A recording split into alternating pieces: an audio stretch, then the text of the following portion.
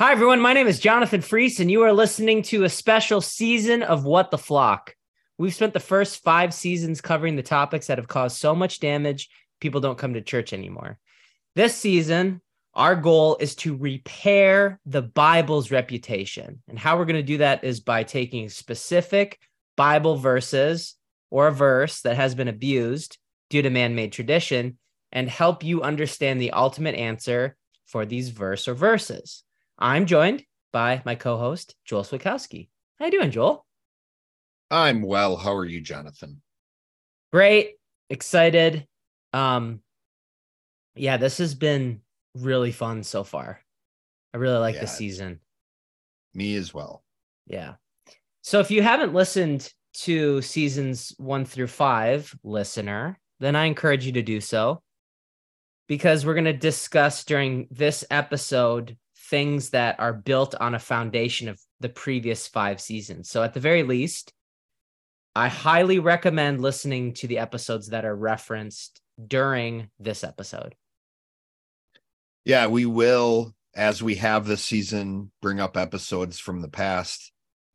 The 75 episodes in the What the Flock podcast alone are the foundation, right? And we've seen in those foundational episodes that every issue we deal with has 2 perspectives that distract people from the perspective they ought to be looking at, the ultimate answer.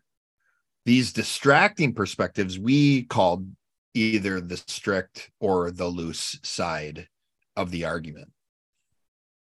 What we saw with the strict side is that this side, a person who holds this belief, initiates conflicts with the Bible by saying that they know the correct interpretation for this verse or this doctrine for sure.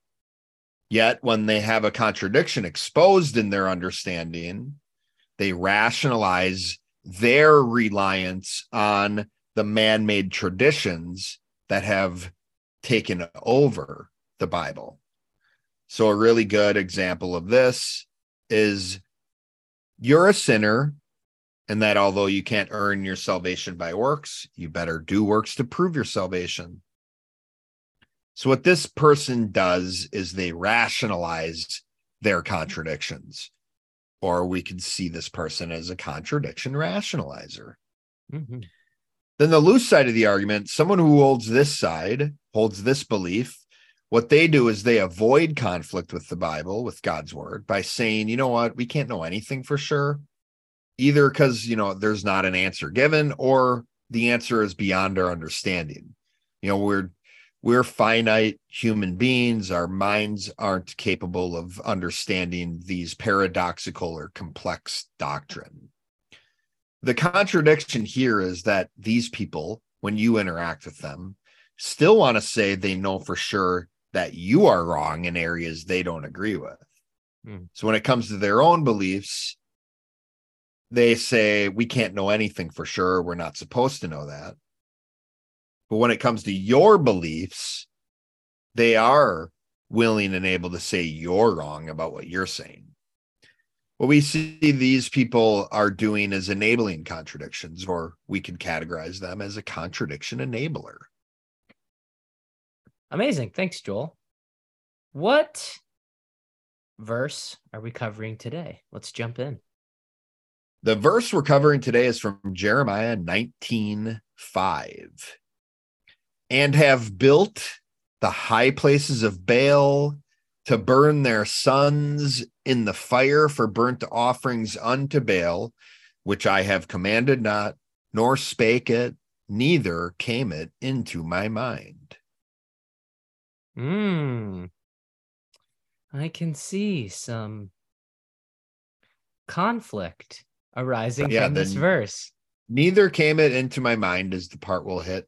And, just so y'all know, this is a verse in the middle of a sentence.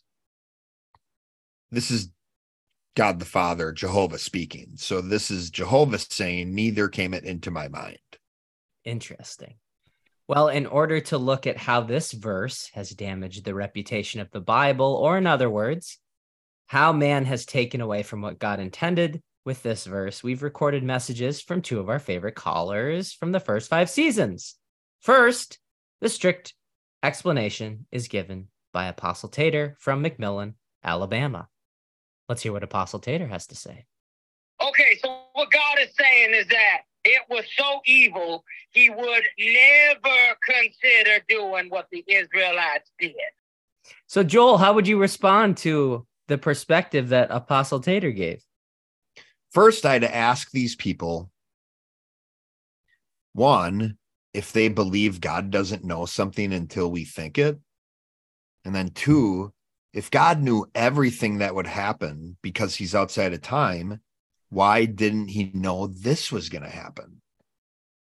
The problem is these people won't agree with this.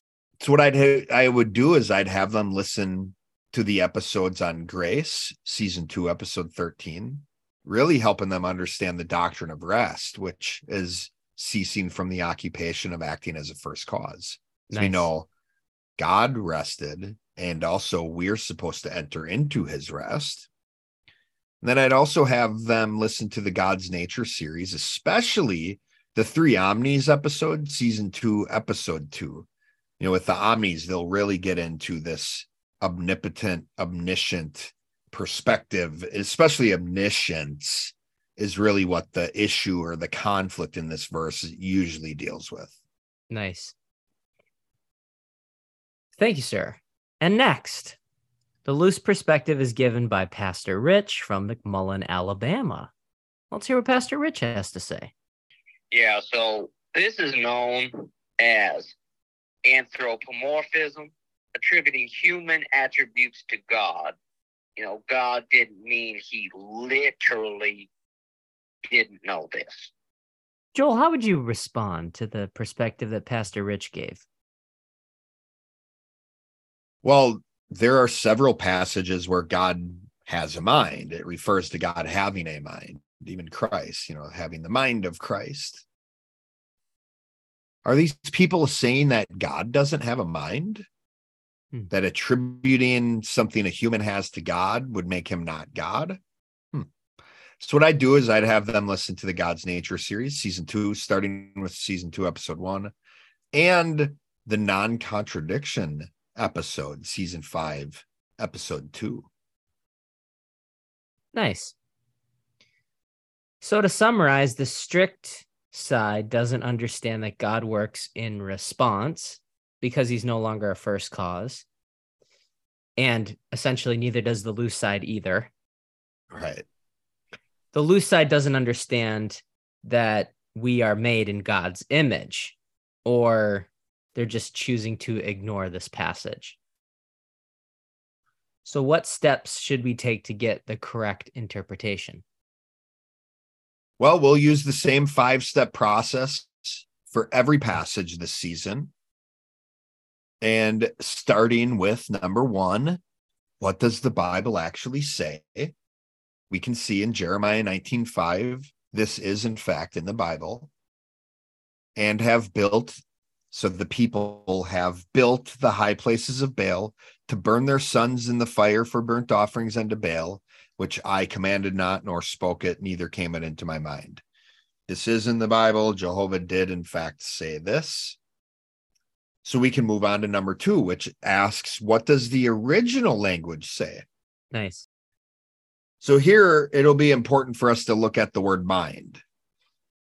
The word mind in this passage was a Hebrew word, lave, and it meant inner man, mind, will, heart, or understanding. In fact, it was translated as the word mind 12 times in the Hebrew, in the Old Testament, when this Hebrew word was used. Okay. The second most of all its uses. Interestingly, the first most English translation from the Hebrew word lave was heart, 508 times. So this word was used a ton in the Old Testament and largely translated as heart. The other translated words after the second most, which was mind, were midst, understanding, hearted, and wisdom. All kind of around the same contextual thing of like, did this come into God's did he consider this? And Nice.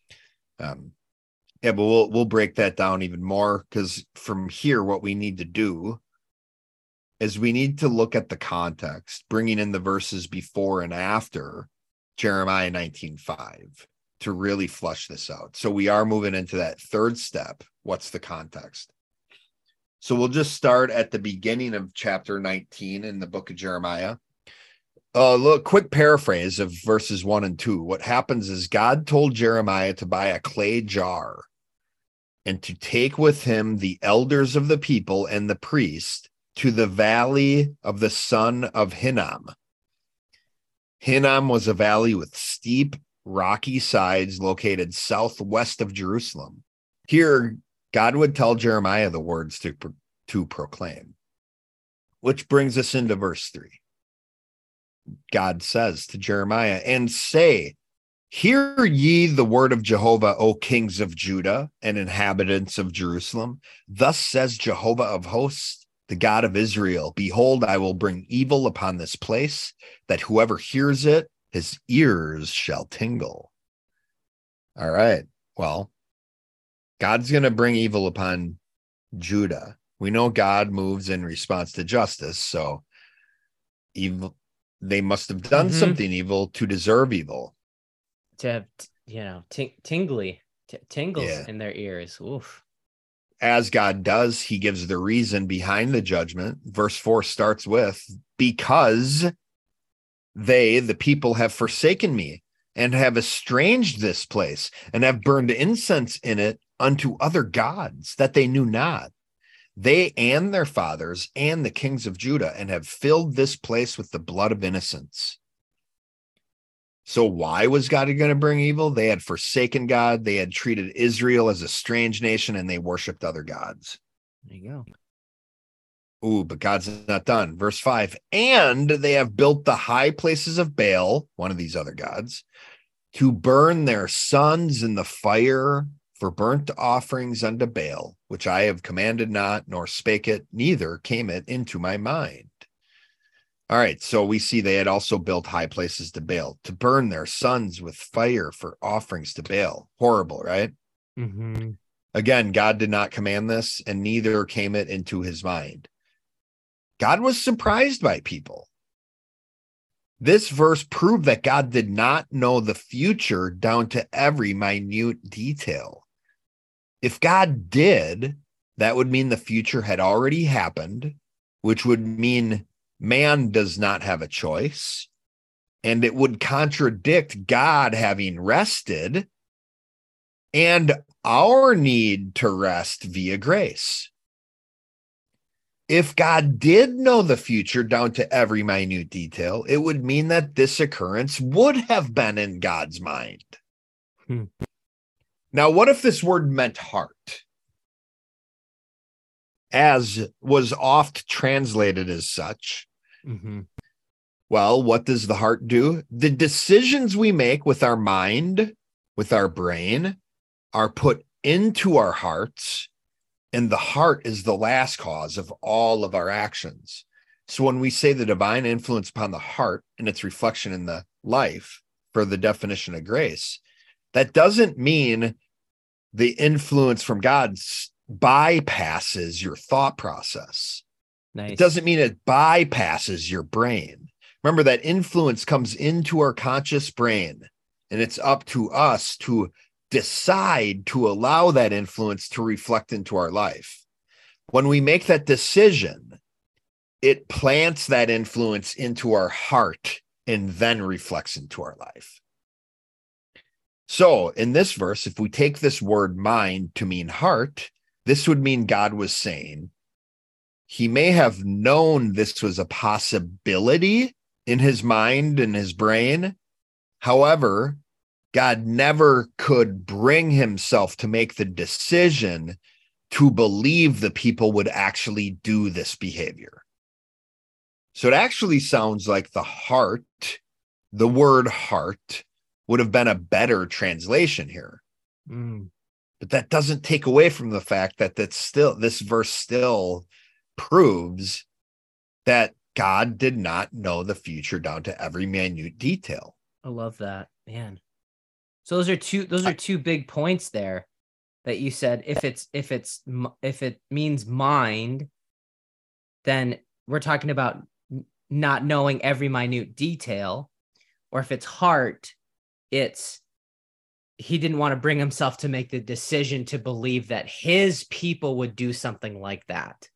Right. I can't even imagine my kid would do that.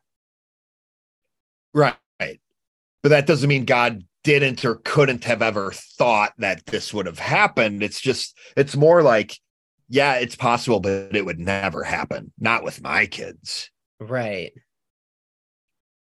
So to that point, when we look at it like heart, what I see is this is actually also more support over how merciful and even optimistic God the Father is about humanity, right? Oh, man. Like him saying that this is possible, but would never happen. Like my children would never be that evil.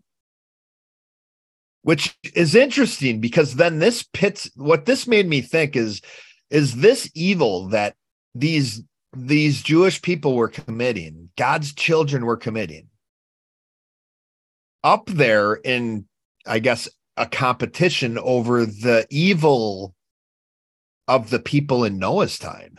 Right. This is so evil. God at minimum was saying, I never would have made the decision to believe my people were capable of being this evil. This is after God had already seen them be categorized as such from Genesis 6:5, where it says, and God saw that the wickedness of man was great in the earth, and that every imagination of the thoughts of his heart was only evil continually. Oh. God had already seen the people do this.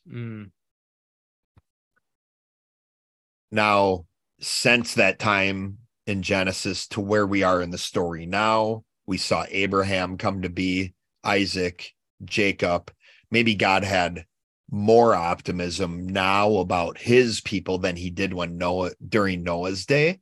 But still, I just thought it really, the evil that we're dealing with the people bringing their sons to the high places of Baal to burn them in fire is something God never would have believed that his children were capable of.